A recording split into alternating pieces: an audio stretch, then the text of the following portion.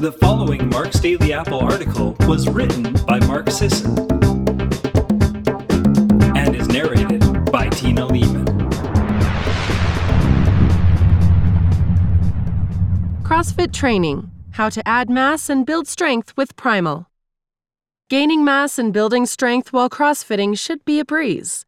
You're lifting heavy things, using compound full-body movements like squats, deadlifts, and presses, providing a potent growth stimulus to your muscles. Yet many people still fall short of their goals, perhaps losing weight and improving performance but failing to really gain any muscle or strength. Today I'm going to explain how going Primal can help you achieve both goals. First, you must understand the very primal reality of your body's hormonal systems and their relation to the environment.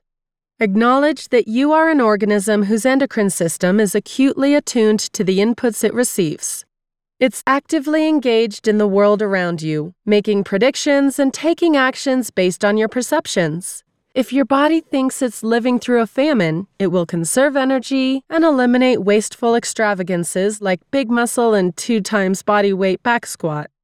If your body thinks it's living through plentiful times, it'll be more liberal with energy and allow the growth of extracurricular tissues like big muscles. Create an environment of abundance or even the impression of one, and you'll be more likely to gain muscle and strength. Here are 9 things to give your attention to. Number 1, first and foremost, eat more calories. Providing a calorie surplus doesn't just provide the raw materials necessary to build more tissue, though that's a big part of it. It also sends the message to your endocrine system that you're living in a resource-rich environment and that it's okay to splurge a bit. Your body, first and foremost, just wants to survive.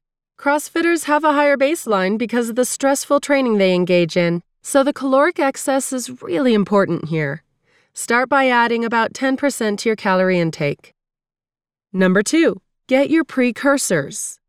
People forget that hormones, the anabolic foremen directing the operation that constructs new muscle tissue, are material things with physical precursors, triggers, and building blocks.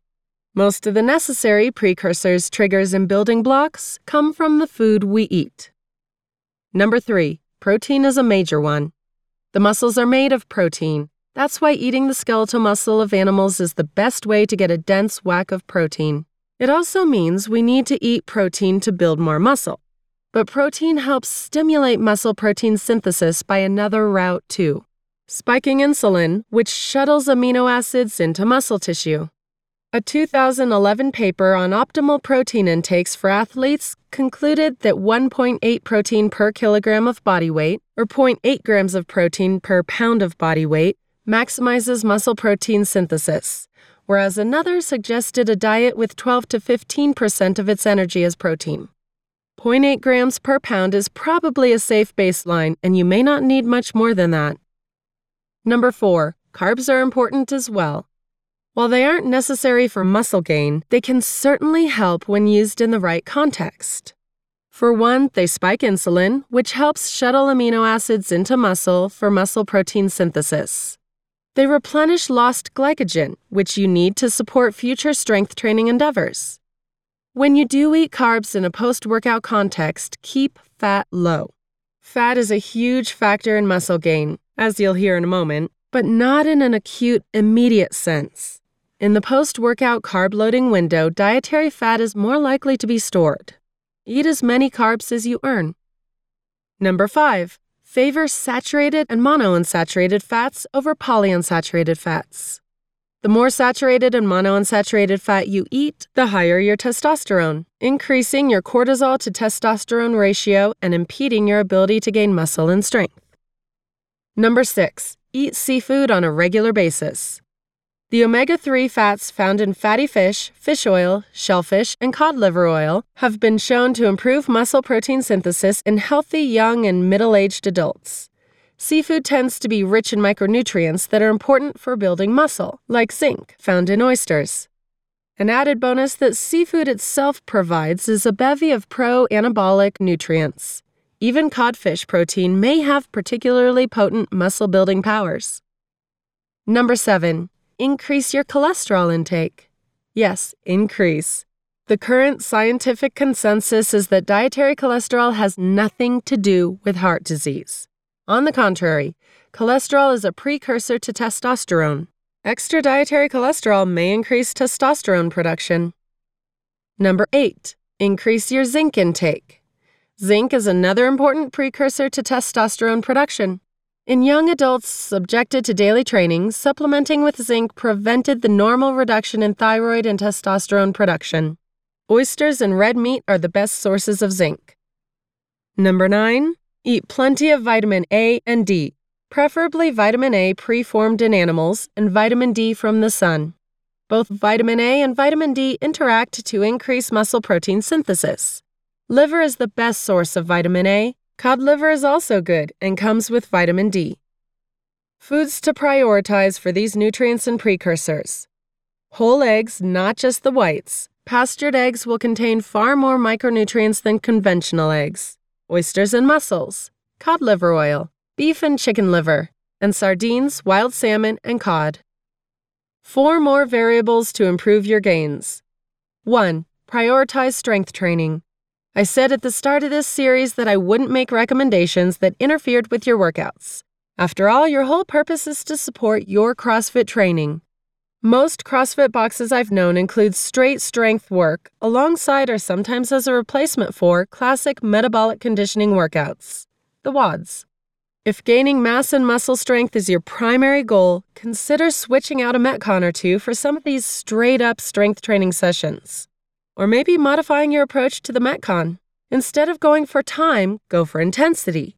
Focus on hitting the lifts, even increasing the weight if need be, and allow yourself more rest.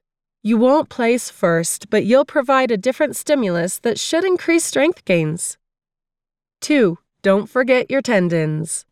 Muscle is great. Everyone can appreciate a bulging bicep, a striated calf, a wide back, prominent traps. They exude strength. They produce strength.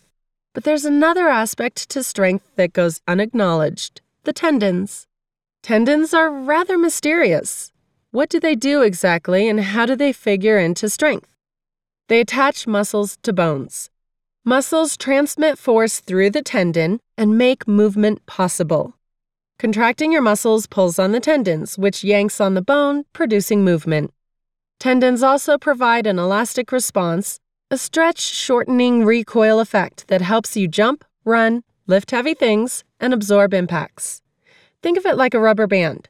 A healthy, strong tendon can provide a lot of recoil strength. CrossFit in particular places a lot of demands on the tendons. All those Olympic lifts, those kipping pull-ups, those muscle-ups, those box jumps. The tendon shoulders the load and makes the movement possible. You need to support them, make them stronger, to get stronger yourself. Eccentrics, lowering the weight, are the best and simplest treatment we have right now for treating and even healing tendon injuries. Since heel dips can heal Achilles tendinopathy and single-leg decline eccentric squats can heal patellar tendinopathy, doing them before injuries occur should make them stronger and more resistant. CrossFit is about moving as quickly and safely and cleanly as you can, but consider weaving in some lightish, slow eccentric movements. Downhill walking, slowly lowering oneself to the bottom push-up position, eccentric bicep or wrist curls, and anything that places a load on the muscle tendon complex while lengthening should improve the involved tendons. 3. Don't shortchange recovery.